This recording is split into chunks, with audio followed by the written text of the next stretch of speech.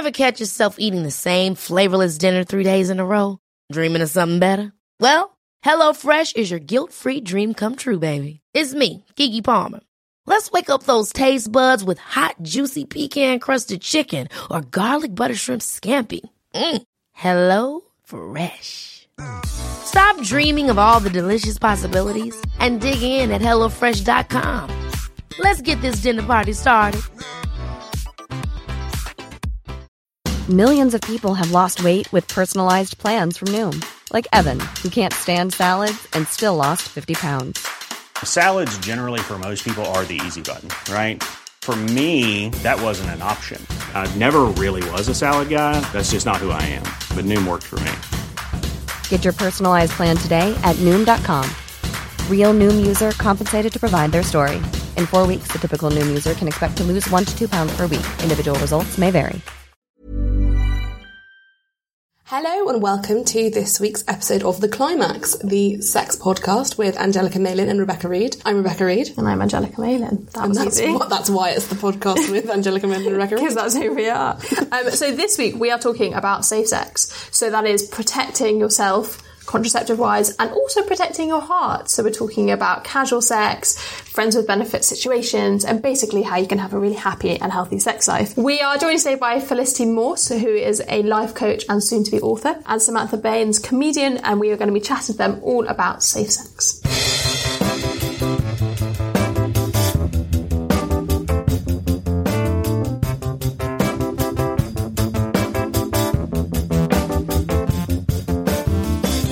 In this part of the show, we talk about sex toys, kindly sponsored by Lilo. We try out different products every week. Bexy, what have you been trying this week? So this week I tried the Mia 2. It's a vibrator. It's basically a bullet, but it's such a smart little bullet.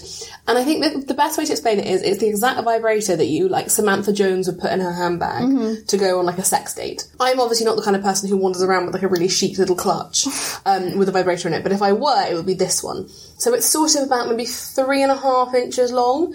It's pink, but it comes in other colours. And what's so great about it is that you can pull one end off, like the lid of a pen, and plug it into a USB. So you charge it directly through your computer if you want to. Wow, that's cool. My computer doesn't have a USB slot, so what you can do is you just take the plug from... Welcome to 2018. What you do is you just take the plug from an Apple charger, take the wire out and stick it in, and then you can literally just charge it pretty much straight from the wall. Charges incredibly quickly, holds a charge really well. In terms of the vibration, it's quite like a sharp vibration. I tend to favour more of a rolling, like a softer rolling vibration that's deeper. This is more of a sharp, intense one. Different people like different things. This isn't my sort of, my usual choice, but actually I found it worked really well even so. It's a perfect thing to use sort of during penetrative sex. You can slip it between you. It's very small, very discreet. It's the perfect way, I think, to sort of introduce sex toys to your relationship.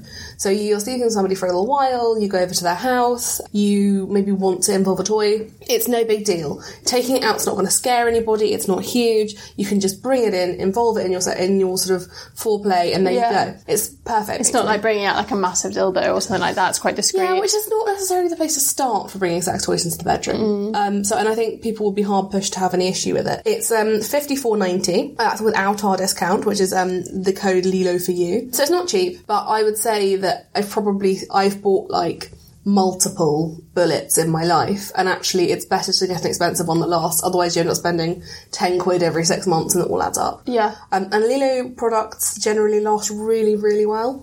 Well, I've tried something quite different. So I tried the Inner Wave, which is $149.99 from Lilo.com. It is basically a dual action rabbit. So there's a bit that goes inside you and there's a bit that goes on your clit. And the kind of USP of the product is that it has a wave motion. So it's like beckoning towards someone. So like a come hither gesture. You know what they tell boys, like, this is how you find the G spot, use your come hither motion. So this is what the toy does, and the idea is it's meant to kind of recreate like a lover's fingers is what they describe it as, but that's what it's meant to feel like. And it's really effective in that respect. It does very much it felt for me like the closest to something sensual that would be with a partner. Does it vibrate as well, or is it a back and forward motion? So the clit bit vibrates, and then there's the back and forward motion. You have to, what I would say about it is I don't think it's for everyone, because the way in which the clit bit is like set, so you can't move it. So the lack of flexibility means like it's not going to work work for everyone's bodies, and it also needs a bit of like playing around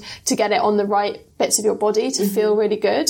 So if you're looking for something where you just like put it in and go, it's you do have to work with it a bit more, but I think it can be quite rewarding because it feels really good when you get it right. If you're somebody who like really likes the rabbit model, do you think that's probably like an interesting thing to try if the rabbit's like your favourite kind of vibrator? Definitely. I think it's more effective for like G-spot pleasure than most normal rabbits are because it has that waving technology. And like you said with Lilo, they're really like dependable products. They charge really quickly and then they feel really luxurious. So those £150, like I felt like it was a really like high-end sex toy and the kind of thing that would be a nice gift. Yeah, I think the thing with Lilo is that it's a kind of, and I've always felt this way, it's like investing in your sex life. And there's nothing wrong with wanting to buy cheaper, more disposable products. But when you get to the stage where you stop shopping at Primark and you start shopping at Whistles, you kind of do the same thing with your sex life. You stop buying the cheapy bullet vibrators and you start going for something a bit more high-end. Yeah, and I think something like this is like a great purchase if you're looking to invest a bit more. I was interested in what other people thought of it because I did feel like you had to work a little bit with it to get it feeling right with your body. So I went on Amazon to see what other kind of reviews, and I felt like that was very much represented in what other people were saying. There were some hilarious reviews. I just got to read a couple of them out.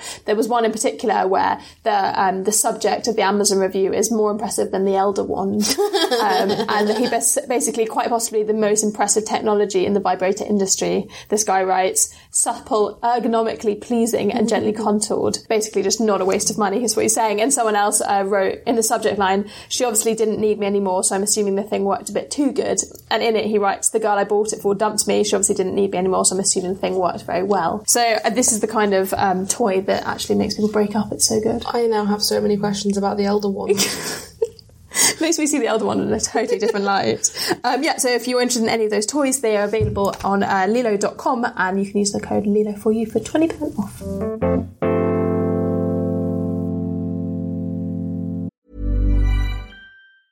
Ever catch yourself eating the same flavorless dinner 3 days in a row?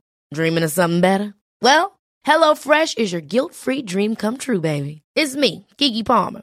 Let's wake up those taste buds with hot, juicy pecan-crusted chicken or garlic butter shrimp scampi.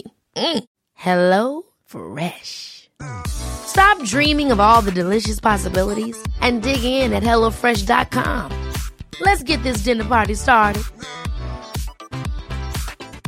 Quality sleep is essential. That's why the Sleep Number Smart Bed is designed for your ever-evolving sleep needs. Need a bed that's firmer or softer on either side? Helps you sleep at a comfortable temperature? Sleep Number Smart Beds let you individualize your comfort, so you sleep better together. J.D. Power ranks Sleep Number #1 in customer satisfaction with mattresses purchased in-store. And now, save 50% on the Sleep Number Limited Edition Smart Bed for a limited time. For J.D. Power 2023 award information, visit jdpower.com/awards. Only at a Sleep Number store or sleepnumber.com. And now, a word from our sponsor. The Climax is brought to you in association with intimate brand Lilo.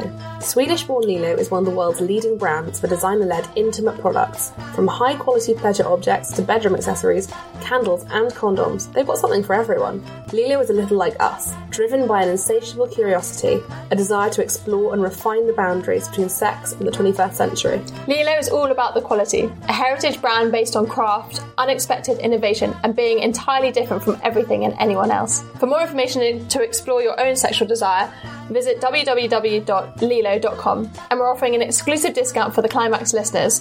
Use the code Lilo for you to receive 20% off products. Thank you to our sponsors, Lilo.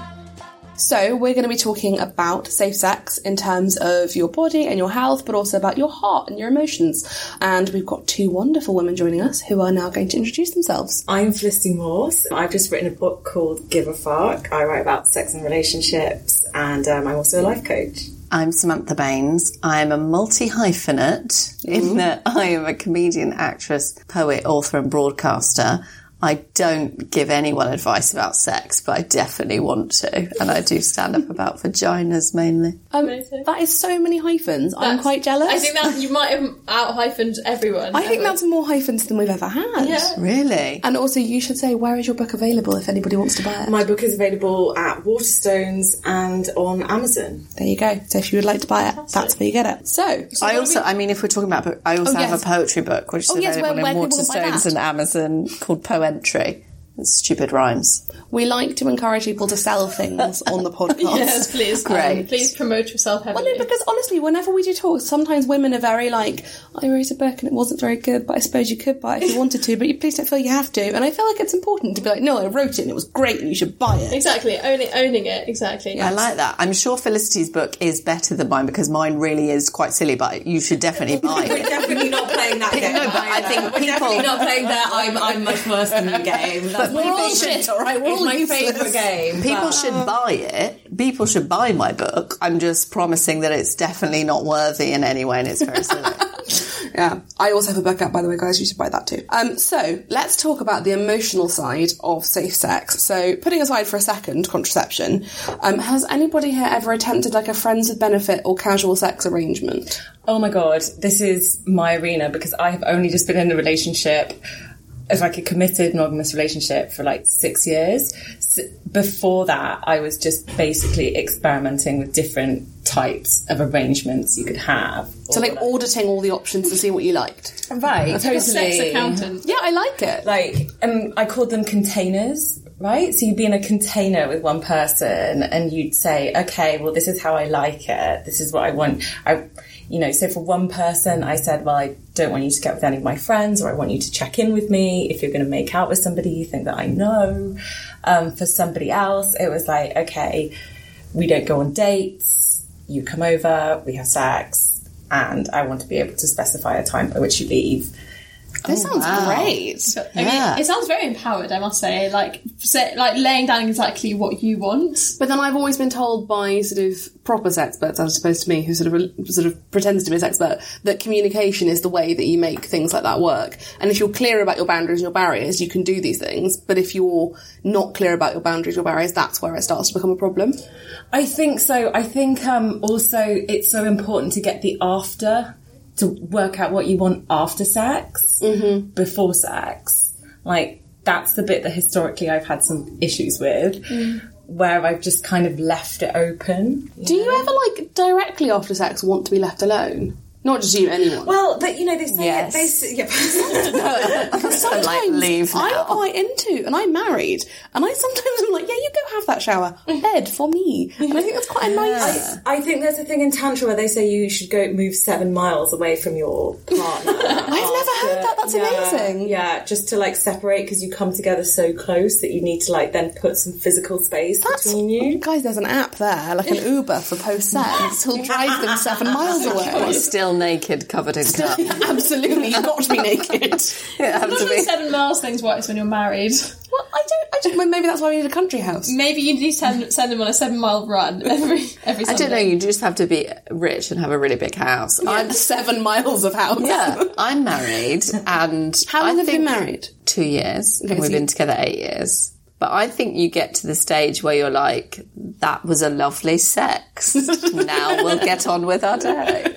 So, like, we'll have our showers and then, like, go on our phones or watch a film. I also like to say that, like, I basically want it to stop when I feel like I've had enough, which sounds really basic and of course, but I think, like, there's this idea that, like, it finishes when he comes. Yes. And... actually having had sex with lots of Tantra people as well, who apparently, especially the men, don't like to climax, I remember the first time I was like, oh, when will this finish? And when is the end point? Somebody started a rumour sometime in probably the 1800s that women like to have sex for as long as humanly possible. God. And it's not true. You get friction burn in your vag. And it's a bit boring eventually. Like, I would say, like, 10-15 minutes of penetration is lovely. That's my perfect amount. I don't want to go on for 3 hours because I'm tired. I don't think... So my personal preference is no penetration until I absolutely, definitely am begging for it. Yeah.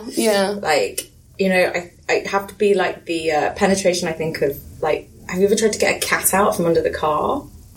I've tried to put a cat in a carrier, which I think is a similar experience. Well, so I sometimes, like, explain this to men, and I say, like, look... Like, I don't get to experience, like, having... Or I actually think lots of women don't get to experience, like, having desire. Like, actually, like, having their desire and, like, having it out. Because as soon as, like, a woman flashes, like, even, like, a tiny amount, like, the man, like, comes, like, so close into her that, like, she never gets to actually experience it. And it's, like...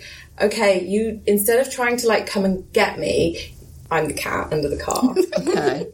Instead of trying Pussy to... reference. Yeah. Right, yeah, pussy reference. I didn't even make a joke there. I just like saying the word to be aware that a joke could have been yeah, exactly. I saw the opportunity and I avoided it. Let the record show. This was a script. Insert pussy That's where there'd be a joke. So you're the pussy under the car? Yeah, just stand there with your tin of tuna looking attractive. Don't come in and try and pull me out. Do you know what?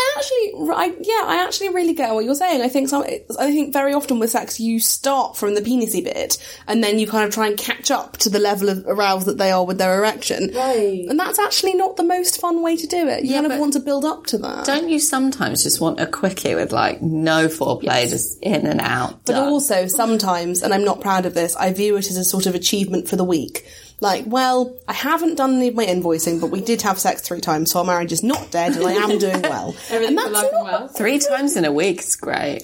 I have this very married? year and a half. But I have a very toxic, terrible twos. No, I have this very toxic thing that I try to get away from, where I believe that the frequency with which we have sex is a sort of achievement. Yeah. And actually, I know it'd be much better to have sex once a week, but really like get into it and enjoy it and take our time than to be doing it being like, oh, it's been a few days, I'm like failing. the numbers being the measurement, basically. Yeah. It's good to vary it though. You don't want to have a deep and meaningful every time. Definitely not. I know that like the more I have sex, the more I want it, or rather the more I orgasm, the more I want it. Whereas like the less I do, you know, it's like a sort of intimacy. I'm similar. I'm a sex camel. Like I store it in my heart. If I don't have it for a while, I'm just like I don't need it anymore. Like, right, but then suddenly I find myself getting very irritable and everything seems to be like quite tight and annoying in my life. And I think at that point, actually, I need a climax or I need to orgasm or I need some touch. I have sex dreams, so I know I haven't had enough orgasms if I start like dreaming about really intense sexual situations. Yeah, because I can, and I think it's my greatest skill. Yeah, I have amazing. I have 2 degrees, and they are nothing to my ability to orgasm while sleeping because it's so productive. Like I've woken up, I've already had a wank. You feel while sleeping, and you feel so refreshed. Yeah, I can fully orgasm in my sleep. Can we brag here? Yeah. Okay, I can squirt without being touched. That's actually very impressive. That's really impressive. Like just a bit intimidating.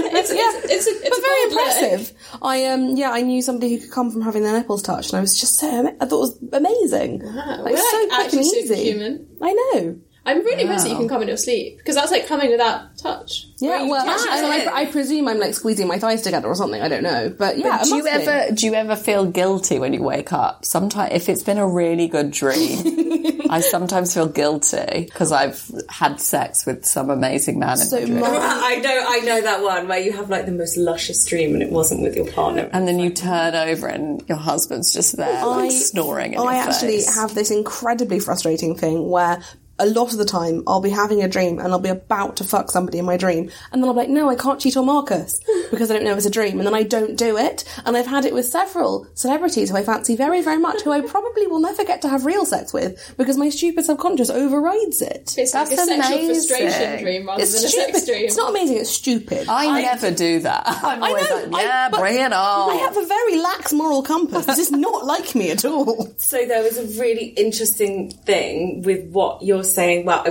was interested by it, but it was about myself. So, so I did this open relationship or like relationship research for kind of like a month, where we were friends already, and it was open. We set up like how we wanted to go about having like our makeouts or whatever. And at first, like I was, I thought I would get jealous of him doing it. Mm-hmm. But then when I went to have a makeout, I like almost couldn't do it. Like I vomited. Like I was like trying to ring him, being like, "It's going to be okay, isn't it? It's going to be okay. It's going to be okay. I can do this." Yeah. So do you think that's because you've been conditioned to think that it's wrong, or do you think there's something like inherently inside you that doesn't want to cheat, air quotes, on people? I think it's the conditioning of like doing it consciously, and it's really, and like him knowing and like having to face that. How was he with it? Like when he was all right with it, you know, like he'd done this sort of thing before, so he was okay with it. Like he was a bit jealous, but not like totally, you know, in red or like going out of control. I think open relationships are a really, really tricky area. So I had a polyamorous relationship for 4.5 years, and I think the main thing I learned from that is that I'm a very naturally monogamous person. I'm not good at being in an open relationship because I am a very single focus sort of person, and what happened was if I started seeing somebody else, my whole focus would be on them and I wouldn't be able to maintain my sort of longer overarching relationship. Right, like ambient attention or whatever. It's very hard. And also the problem that I think the conclusion I came to, having, because I was in this very polyamorous sort of friendship group of lots of people all dating lots of people, and the thing is they just kept breaking up. And the conclusion we came to is that you're never going to be able to compete with like the adrenaline rush of somebody being new. Like your husband having washed the floor is never going to be as sexy as this guy you've never slept with before biting your neck. Like those two things are never going to be able to compete. So if you allow yourself to fall for people over and over again, I think it, broadly speaking, does probably take the shine off your longer relationship. But some people make it work. Yeah, I couldn't do it. I think I get really obsessed with things. Like for a really long time, I was so obsessed with hummus. I literally had it. I know that's silly, but like I was properly obsessed with hummus. And like when I'm in a relationship, like when I first met my husband, like we moved in together after like 4 weeks. And like, yeah, I'm a really intense person. So I couldn't split that because I don't have enough attention to split that onto two people. But I had an open relationship before I was married, and the only thing that worked, a kind of, you know, friend with benefits, the only thing that worked for me was that I kind of didn't like him that much. Yeah. So I was literally just using him for sex, and he was exactly the same. So your heart's kind of already protected by not really caring much. Yeah, like I didn't, like he was a nice guy, but we wouldn't have like chats or conversation. Literally be like, that's what makes it less complicated. If you've got genuine feelings on and then they're going off and sleeping with someone else, it all gets quite messy. I think the problem is, my previous boyfriend, who I had that very long polyamorous relationship with, he had this thing like, he was like, I'm never going to date anybody else, but I will, you know, have casual sex with other people. And I was like, yeah, that's all well and good. But then eventually he was sleeping with this girl casually, and she came over for dinner and for sex. But then they were both quite tired, so they watched something like Secret Millionaire together, and I was like, see, that for me is what's transcended the boundary. You are no longer just having casual sex. You had a curry and watched Secret Millionaire. That's my territory. I own that. And I think that's like intimate moments, and you can put as many rules and boundaries in places as you want, but those things are sort of likely to creep in, and then you have to learn to deal with that if you want to. So she came to your house? Oh no, this is my previous boyfriend. It was his house. I do think those things are a bit like a full-time job. Yes, like it's full-time personal development work. Do you know what I actually really notice is that the polyamorous relationships that I know generally work between people who do not have jobs. And that is because it is a full-time job, and if you can waste time fucking around with your Google Diary being like, right, so we have to go to here on Thursday, but then we have to go here on Friday, but then when are we going to spit roast, then that's going to be a problem. But, right, and when are we going to have the chat? Yeah, exactly. So I think if you have space and time, then fine, but if you don't, then maybe not. Is there anyone that you would unsleep with if you can? Anyone that you just really just full on regret? I know that there are lots of times I have said yes to sex and I meant no. And there are lots of times that I said no to sex and I wanted to say yes. Why do you think the former, saying yes when you don't really want to, I totally understand, but the saying no when you quite like to, is that because you felt you couldn't, or it's kind of like game playing, right? So you're like, so game playing is one, like wanting to be in a relationship and thinking I should wait. Because like that's how good girls behave. Yeah. I hate that, because why would doing something really fun with someone make you less likely to want to do that fun thing again? And it's so annoying. And there was this one man who I thought I was going to be in a relationship with, so I didn't have sex with him on the first date. And then he was like, actually, I don't think it's right. And it was like, we could have just had sex with you then.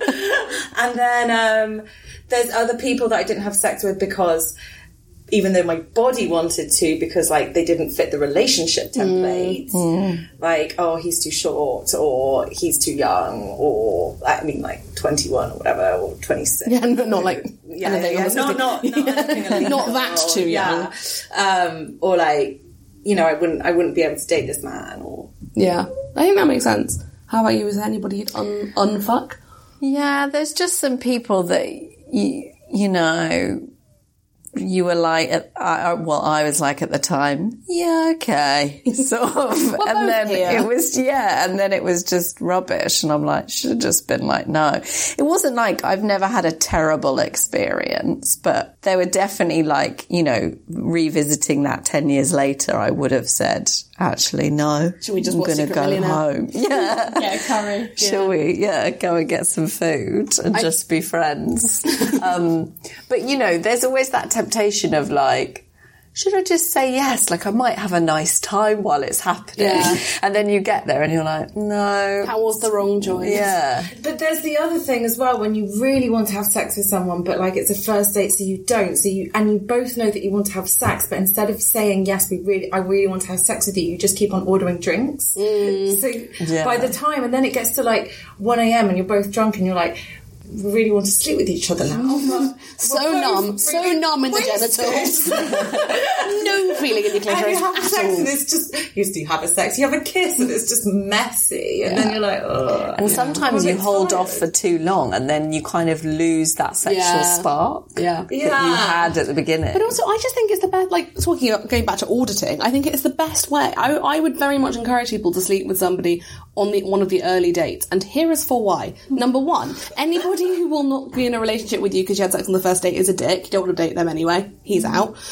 Secondly, why would you not check that you like doing something with someone before you commit to doing it? Yeah. Makes a lot of sense. Try it out. Thirdly, sex is fun. And if you do something fun with someone, like, if you went to a really great pizza restaurant and the pizza was great, you wouldn't be like, I'm never going there again because I've already had pizza from that restaurant. You'd be like, I love pizza, I'm going back to that restaurant. Yeah. Surely it works like that. Yes. Although, yeah, I was going to say, although saying that, I agree with all of that, and I think you can do that, definitely.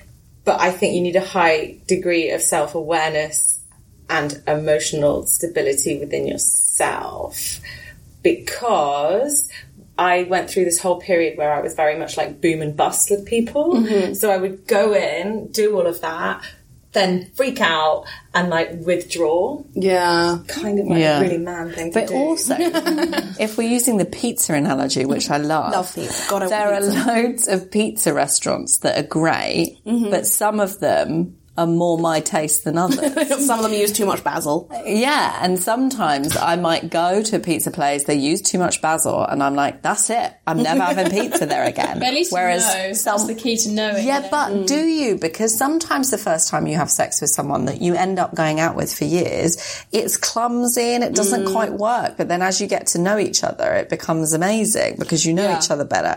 And I think sometimes you can have amazing sex with someone and it not be a relationship, or you can judge the relationship on the sex. And obviously the two come hand in hand, but it's not, you know, you can grow work together. I don't think you should ever not continue seeing somebody because the first time you had sex wasn't great.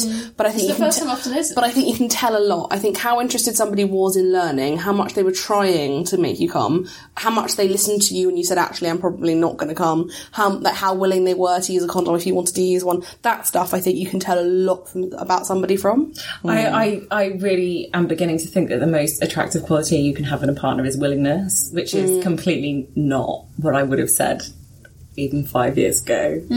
I think you're right, because I think willingness encompasses like generosity, but then actually, to be fair, I need somebody who has a lot of willingness with also a really strong backbone. And you need that mix of like, that is interesting. These are the things that I will not give on. And actually one of the arguments me and my husband have most is that I feel that sometimes he gives in to me too easily, and I want to be able to have a bit of a butting of heads. Oh my So God, funny. We had a very similar argument recently where he was like, are you going to just be bored in a few years because I'm like almost too nice? Yeah. And it's like, when you're a strong woman, you want to be able to like deal your hand and say what you want, but you also want someone who's a bit strong as well. Yeah. You want to feel, I call it like feeling handled. You just want to feel handled so that like they can organise some stuff and you can kind of be yourself without it flowing like, I'm not explaining this very well, but I'm making lots of I know what you mean. Everybody's Which is good for a podcast.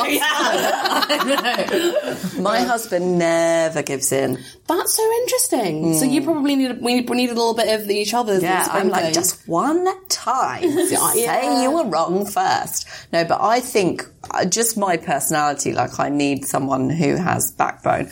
I need someone who listens, I would say, more than willingness. Who listens, because he does take stuff in, but I like that he says, No. Yeah, and I think we could probably, I think ours is like a balancing act. And then sometimes we'll have a row about my husband not saying no enough, and then he'll go on a saying no binge for a week, and it's like, no, don't do that. Don't say we can't have curry because you're trying to make a point. It's finding that middle ground. Can I tell my personal done fuck story, because I'm really proud of it? Go on, tell your personal. I once had sex with a guy because his wife made me a curry. So they were very sweet, and they really wanted to have a threesome, and they were sort of in their late 30s, early 40s, and they lived in this really nice little house, and they invited me over for a threesome, and she'd worked really hard on this lovely curry, which was so spicy I couldn't eat it, because curry's coming up a lot today. Threesome curry. I know. Also, not the food for a threesome. Like, a nice little, really not the food for a threesome. Something light and fresh. Something without strong smelling something where your fingers haven't been in chilies all day. Yeah. But so yeah, she made this really nice curry that I couldn't eat because it was too spicy, and I was too polite to tell her I couldn't eat it, so my mouth was like swollen because I have very, very low spice tolerance. And then afterwards I let her husband have sex with me because I couldn't bring myself to say no. And that is who I would unfuck, and I would uneat the curry. Yes. I would delete that whole evening. I've got someone I would unfuck. Who would you unfuck? So, I mean, I haven't slept with a huge amount of people, but one of the ones that I think about and sometimes regret is I met a guy on a plane. This is quite a cool story. For me, it's very cool.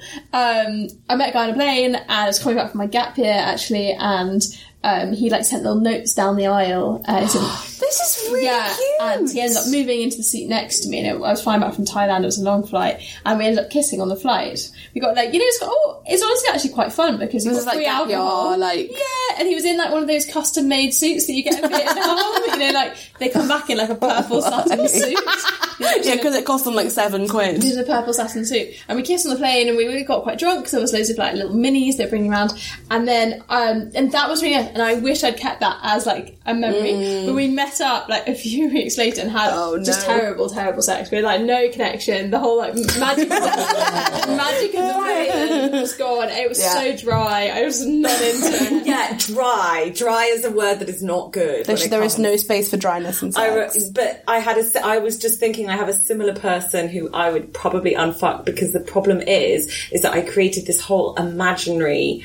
I wanted to try and have sex with my imaginary version of him, and it turned out we were at uni, he seemed really like life and soul of the party, he seemed really like aristocrat. I was like, wow, really like this person. I remember after he left in the morning, I marched straight to the washing machine in the main building to wash my sheets, because I was like, I just want that out of my hat. But do you think we have this thing as women? Do you think men have this of feeling sorry for people, so we have sex with them? Definitely not. Where does that come from? Because that's not right. So my parents told me a story about a friend of theirs who went home with a woman at the end of a night out in their sort of early 20s, and they went up to her flat, and obviously this was leading towards sex. And then she said, I'll make you some coffee. She realised she didn't have any milk, so he offered to go out and get some milk, and then on the way down the stairs thought, actually, do you know what, she's not that fit, just didn't come back. And that's the sort of thing that boys do, because they don't give you pity sex. But also, I don't think men sit around talking about unfucking people, because I think men are taught that the bigger your number, the better, and it's a conquest and it's an achievement and blah, blah, blah, blah. So why would you undo it? Because it's still, an achievement. You still plunged your sword somewhere. Which is very depressing and very outdated. But a little bit conquery. Yeah. And with the people you'd unfuck, do you regret did you regret it when it was happening, or were you I was lying there thinking, how long can sex take? Because I was 19, and I was like, on balance, surely it's going to be over quite soon. And then eventually, I think probably this about a minute and a half in, I was like, can we stop, please? And I was about to say in their defence they stopped, but actually it's not in their defence, it's what you're supposed to do. As they should have done. They were like, oh, okay, sure. But then he refused to walk me back to the station because he'd had a shit night. Wow. And I was like, oh, I'm sorry that I didn't save your marriage. And then they got divorced.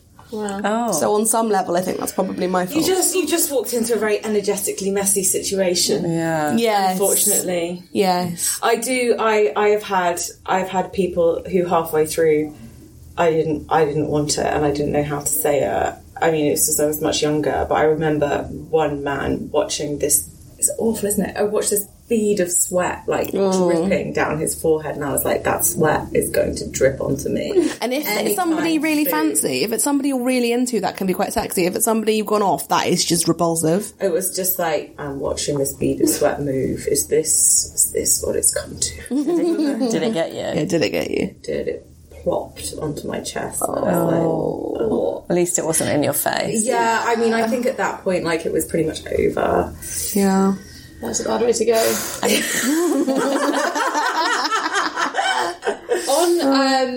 On topic of sex. This is about sex. My bridge was not as good as it was meant to be. Do you want to try it again? Yeah. So, I'd like to bring things onto contraception. Okay. Because when we're talking about safe sex and enjoyable sex, I'd like to know about your kind of like your journey with contraception, as it were, and where you came to with it now.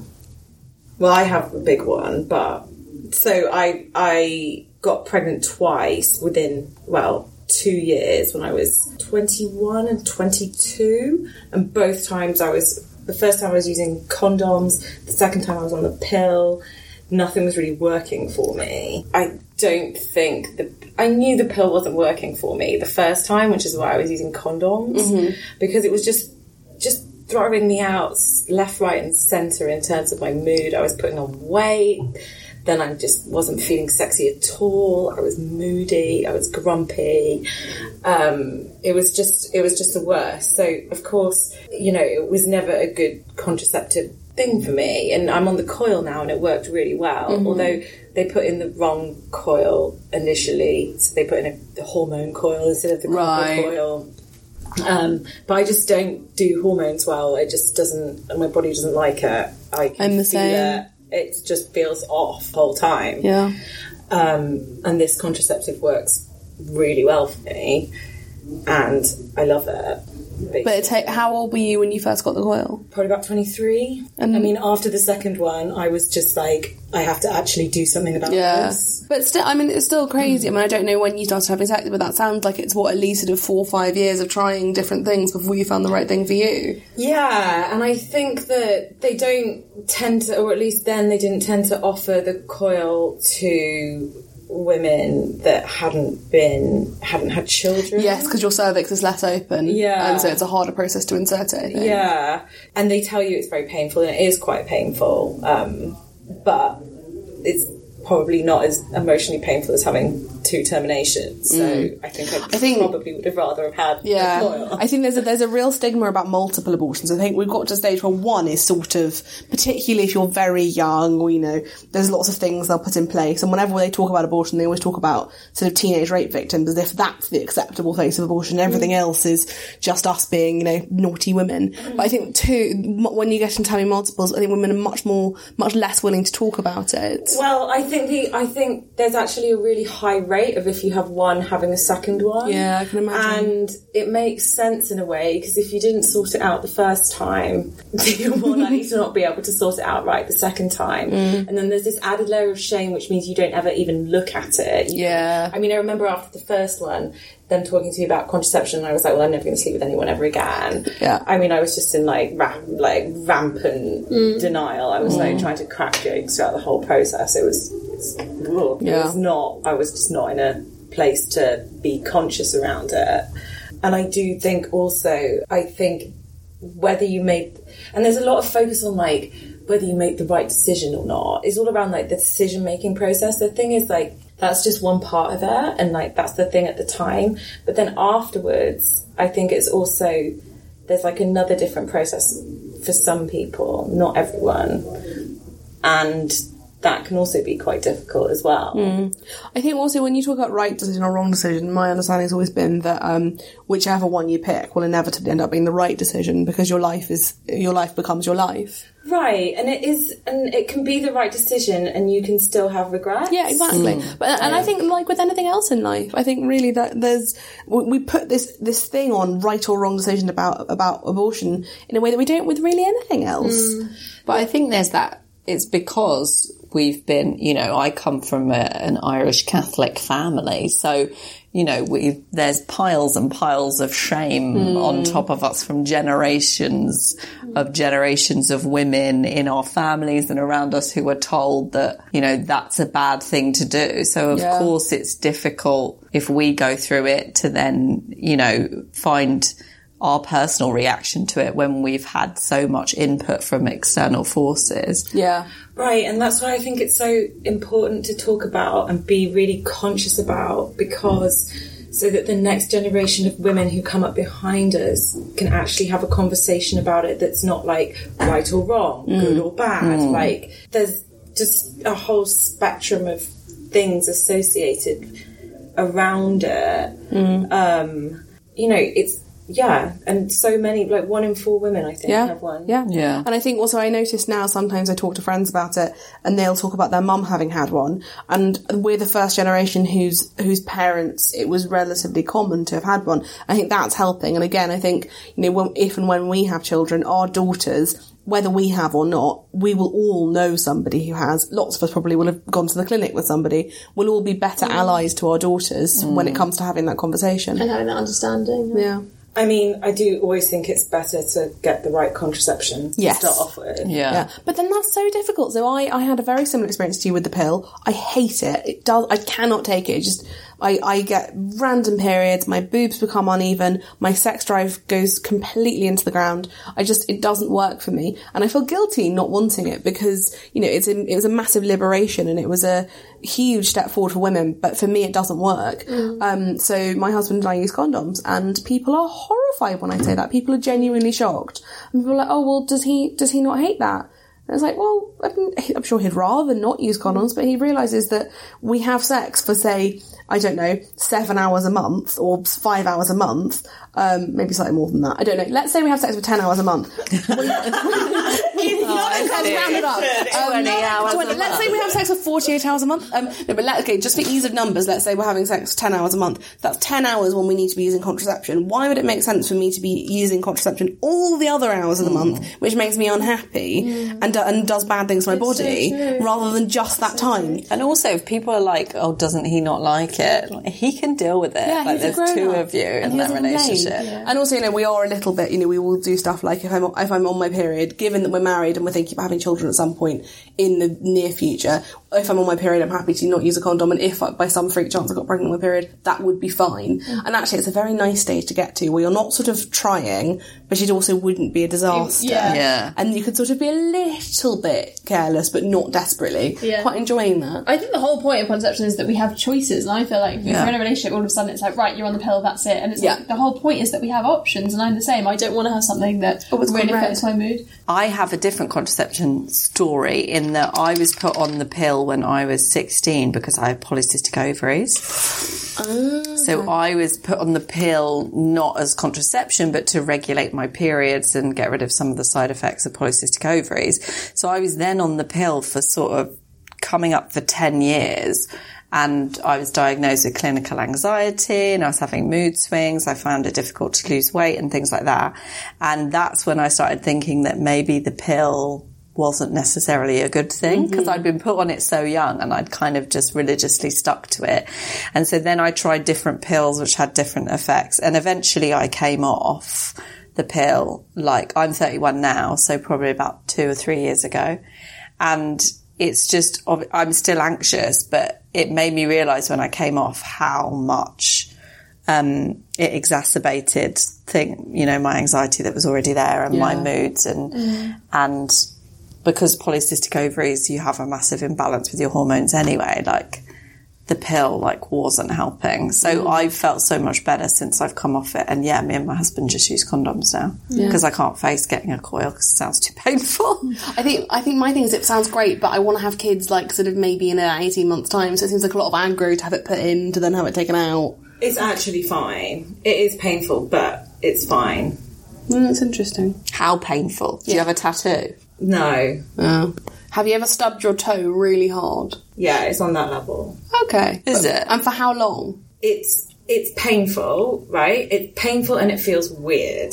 It feels like... Have you ever had really hard sex, like deep sex, like when he goes when it deep. hits the top of you, yeah. It's that sort of feeling for about 30 seconds to a minute. Oh, so not long. Yeah. I had a bit of my cervix clipped off. Did you? Well, then you'll be fine. To be tested, and that was a real shock. It's sort of not painful, but your body's in shock. So your body's like, why is something up there? We don't do that. Was that smear test related? Yes, because Everyone get your smear test, guys. Yeah. Everyone get your smear test. It's a bit like having it's a bit more uncomfortable than having a smear test. I didn't find my smear test that bad. No, I didn't it's not love bad. it. It wasn't like a fun clipping day. a bit off is one of the worst things that's ever happened. I was like, expect a small pinch, and then in your I cervix. just started crying, and I was just like tears are streaming down my face, and my gynecologist was like, "Are you okay?" And I was like, "Yeah," and just completely cried. Like I was, So my body was in when I had mine shock. adjusted, I had a nurse come in, or I think it might have even been the receptionist, because there was a male doctor doing it. And she started asking me about what drinks I liked, but instead I was like, I'm really going to need to sing. Like, can you just sing with me? Because I cannot concentrate on like gin and tonics. Like, really can we just sing? And she was like, sure, what do you want to sing? And I couldn't think of anything, so I just started singing hello. And then she was like, hello. And I just started singing hello. I love that. Bless them. I just cried. Well, on that note, guys, get your smear tests, and thank you so much for all of your wisdom. We will be seeing you in the next segment when we talk about questions that our listeners have sent in. This is the Ask Me Anything section where people send in questions to us and we use the usable ones that are not totally ridiculous or illegal. If you send us a question saying how do I make my girlfriend do X, we're not going to tell you how to do that. Talk to her. So we have assembled you a group of wonderful experts who are going to answer your questions. So should we just go around and answer and say who we are? I'm Sarah, I'm 26 and I'm single. I'm Samantha Baines, I'm 31 and I'm married. I am Rebecca Reid, I am 27 and I am married. I'm Felicity Morse, I'm 30 and I'm in a new relationship. Right, so first question actually pertains to something we talked about a little bit earlier. We have an anonymous woman in her mid-20s who says that her boyfriend is refusing to use condoms, but or says he doesn't want to use condoms, but she doesn't want to go on the pill or get any other kinds of contraception. What do we think she should do? Tricky. Leave him and find someone else. Yeah, I'm with you. Like, why doesn't he want to use I mean, He men apparently always say that. He 'cause said it doesn't feel the as good. same.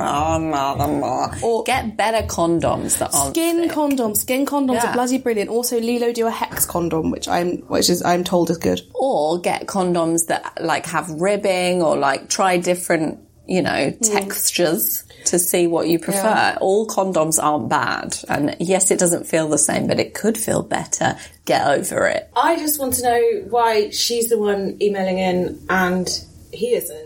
Because he's the boy and he wants to have unprotected sex with his lovely man penis. He shouldn't have to do any work. We need to have a conversation about responsibility. Yes. Relationship. Who's the one who can get someone pregnant? Who's the one who should... My thing, so I had sex with a guy at university, my one and only ever one night stand, and he kept trying to take the condom off. So halfway through I was like, wait, you want a baby? And he was like, no. And I was like, well then why are you taking the condom off? And then he put the condom back on. Same one?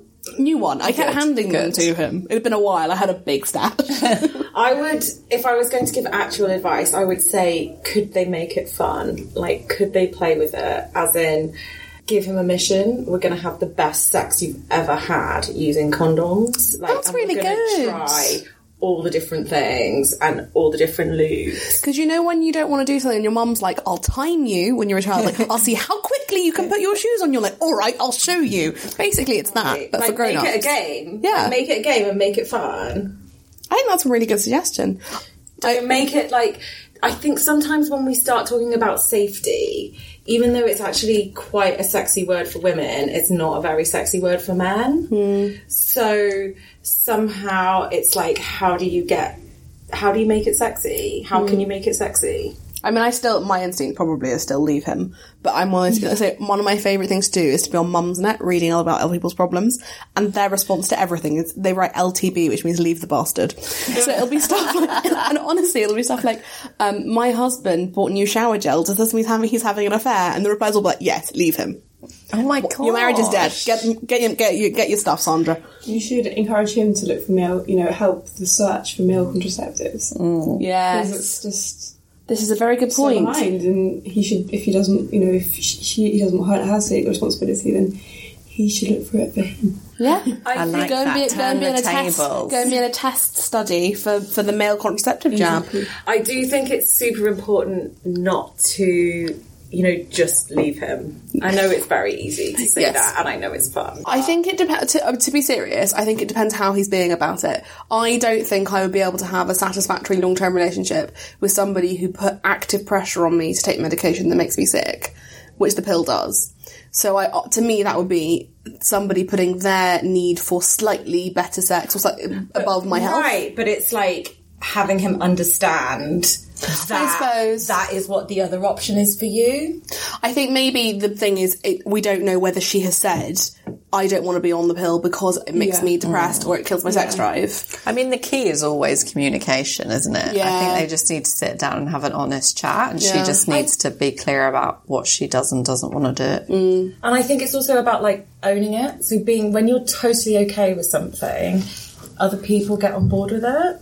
If you're like, these are my rates for money, then and you don't say, oh, I'm so sorry, but I have to charge this much because X, Y, and Z. Then somebody else is like, okay, fine. Yeah. These are my boundaries, and that's it. Or leave it. Right, and I'm totally fine with that. Yeah. But, it's up to you now. So we've fixed her life. The other person who messaged in said that her boyfriend wants to have a threesome. And she's not averse to it. I haven't actually got all the details here. I've just written boyfriend wants threesome.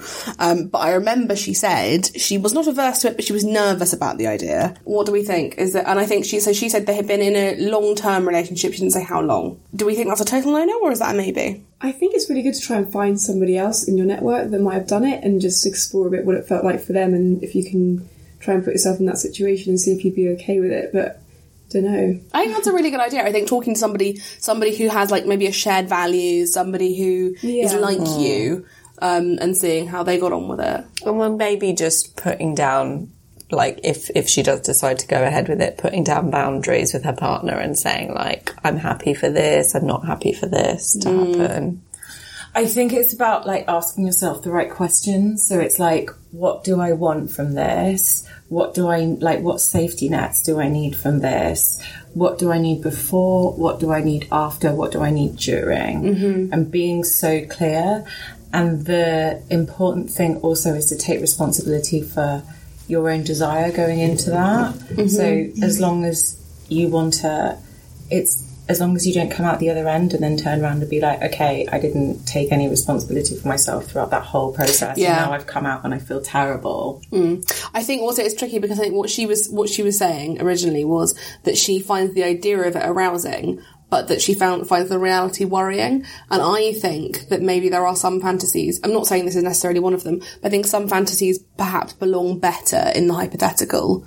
I know my husband and I talk about stuff during sex that we're never actually going to do because it's really exciting to talk about it. But I know that the fallout would be too much, and I know that I would struggle with jealousy. But I think also if we were going to have a threesome, which we've talked about before, I think I'd want to see a professional escort, because there's a boundary there of I know she doesn't want my husband because she is busy and can have lots of men.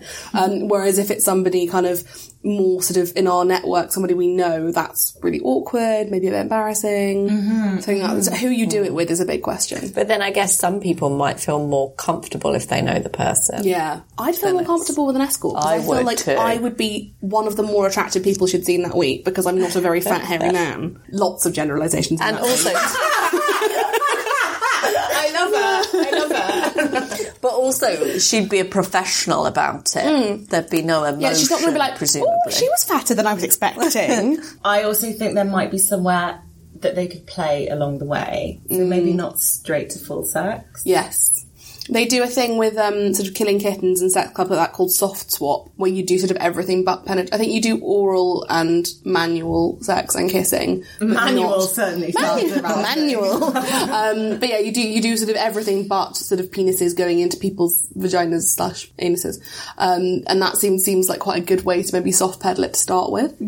I think it comes again down to communication, like that.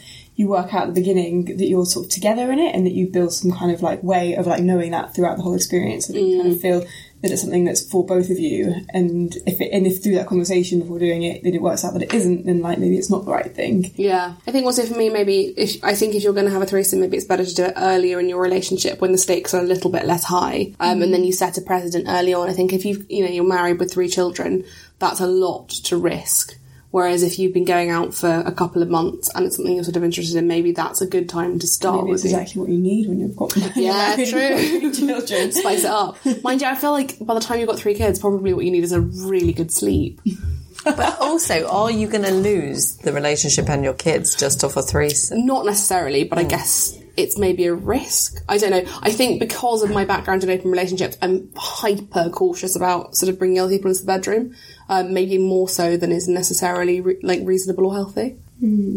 Oh, I don't think you can be cautious enough. I think it takes a really high degree of like emotional maturity to start. I mean, it's hard enough to hang on to yourself in a relationship, and onto what you want and your own sense of self, let alone bring in, a third party. Yeah, I totally agree. I also think you have a responsibility to that third person. If they're not somebody you pay, I mean, you still do if you paid them, but different. But if it's somebody you can't just fuck them. The person and then that gets forgotten, they're just like they're the tool, and then like what if like they are part of your network? Yeah. I don't know. And even if they're not, what about their needs? What if they feel rubbish about themselves afterwards? What if they feel lonely? What if they need somebody to talk to? And are you going to feel comfortable if they need people to talk to afterwards? Therefore, they're coming over for a cup of tea, and that blurs boundaries. But you do have a responsibility to someone if you bring them into your relationship and have sex with them, I think. Another woman messaged us and said that she is in a monogamous relationship, but she's having fantasies about women, and she wants to experiment with women. But obviously she's in a happy relationship and she doesn't want to lose it. So that's a bit of a tricky one. So I'm bi. So I would obviously say it depends what her problem is, whether it's, shame about being attracted to women or wanting to have sex with women outside the relationship. I mean, I think it's still cheating, obviously. Yeah. It's just, how strong is this pull, and is it a bi thing, or is it like I don't want to have sex with men anymore? Yeah. I always feel like, and I know this is really bad, I would be much less angry if my husband cheated on me with another man, because I would feel like that was something I couldn't have fulfilled. Like, I could never have been a man, so I guess that's something I haven't got. Whereas if it was with a woman, I'd be like, but I have all those things. What's wrong with me? But sometimes it's just about the person, though, isn't it? And I'm not sure it's a logical thing. I think I would feel less competitive. Yeah. Like, when people are like, oh, what does she have that I don't? Well, I would know what he had that I don't. A penis. Yes. I don't know. I guess, are the fantasies about a woman in particular that she's met or that she knows? Or is it just about women? Or is she just watching, like, lesbian porn or something? She's very normal. Yeah. I think I can't remember the statistic off the top of my head, but a very large number of women watch lesbian porn who are straight. Yeah. Go ahead. I don't know, I just have this feeling that she should go and explore that feeling. Yeah. Like, what if you just never do? Or you can find some kind of agreement in her current relationship that allows her to do that, because I just think it's so important that you don't get sort of stuck, and that you don't, like, you get older and older and then you get more and more committed and you have these thoughts that are always there that you've never explored. And you could sleepwalk into a sort of very long-term monogamous straight relationship without ever having given yourself a chance, I think. Yeah. I think the other thing is that it's worth saying that start having these conversations now with her boyfriend if she feels able to, because I know that one of the things that people do is they go online and so they sign up to like dating apps, and this is the same for men, and then they start experimenting with flirting with people of the same sex, but then before you know it you're having sex chat with somebody outside your relationship and it's still it's just going to fuck you up more. Would you consider that cheating? Sex chat with somebody outside? I mean, if I was seeing someone and they signed up to, something like Tinder and they were having sex chat with somebody else, yeah. That's an interesting question. Would you guys? Yeah. Yeah. Yeah, no, I think I would too, but I know people who've said that they don't consider that cheating because it's not physical, which is quite a... I mean, it's not... I wouldn't see it as cheating in the same way as actually sleeping with someone else. I wouldn't love it. Yeah. I'd prefer it to actual penetration, but I wouldn't if I love had it. to pick between the two, that's what I'd pick, I guess. But then I guess in some ways, if you're doing that, surely that's showing a need within yourself, so that's quite worrying. I think it's more like, why can't you say this? And if you can't say this, like, it's just an act, it's a disconnection there. There's like even more disconnection coming up.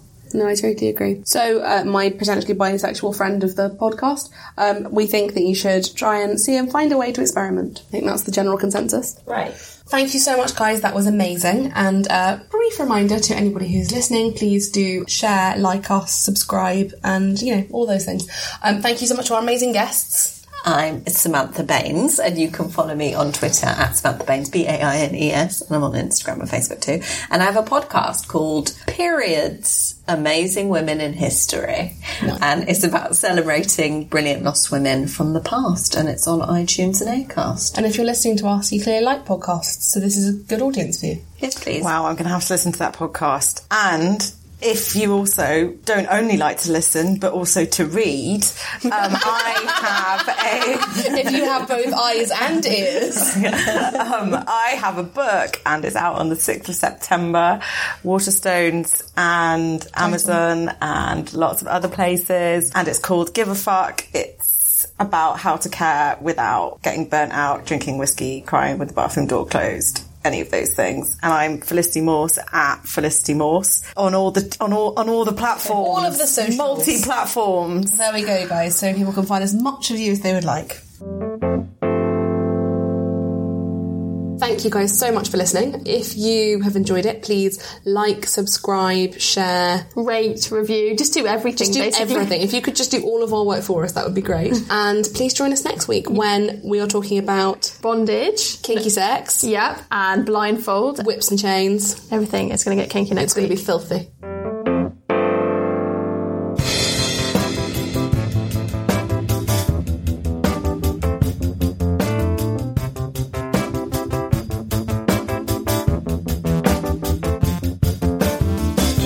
This has been a Candy Store production, hosted by Angelica Malin and Rebecca Reed, produced by Van Connor. Sex with OS by Mobile Steam Unit appears under Creative Commons 3.0. Visit Candy Store Productions at candystoreproductions.co.uk. Hold up. What was that? Boring. No flavor. That was as bad as those leftovers you ate all week. Keke Palmer here, and it's time to say hello to something fresh and guilt-free. Hello Fresh. Jazz up dinner with pecan-crusted chicken or garlic butter shrimp scampi. Now that's music to my mouth. Hello Fresh. Let's get this dinner party started. Discover all the delicious possibilities at HelloFresh.com.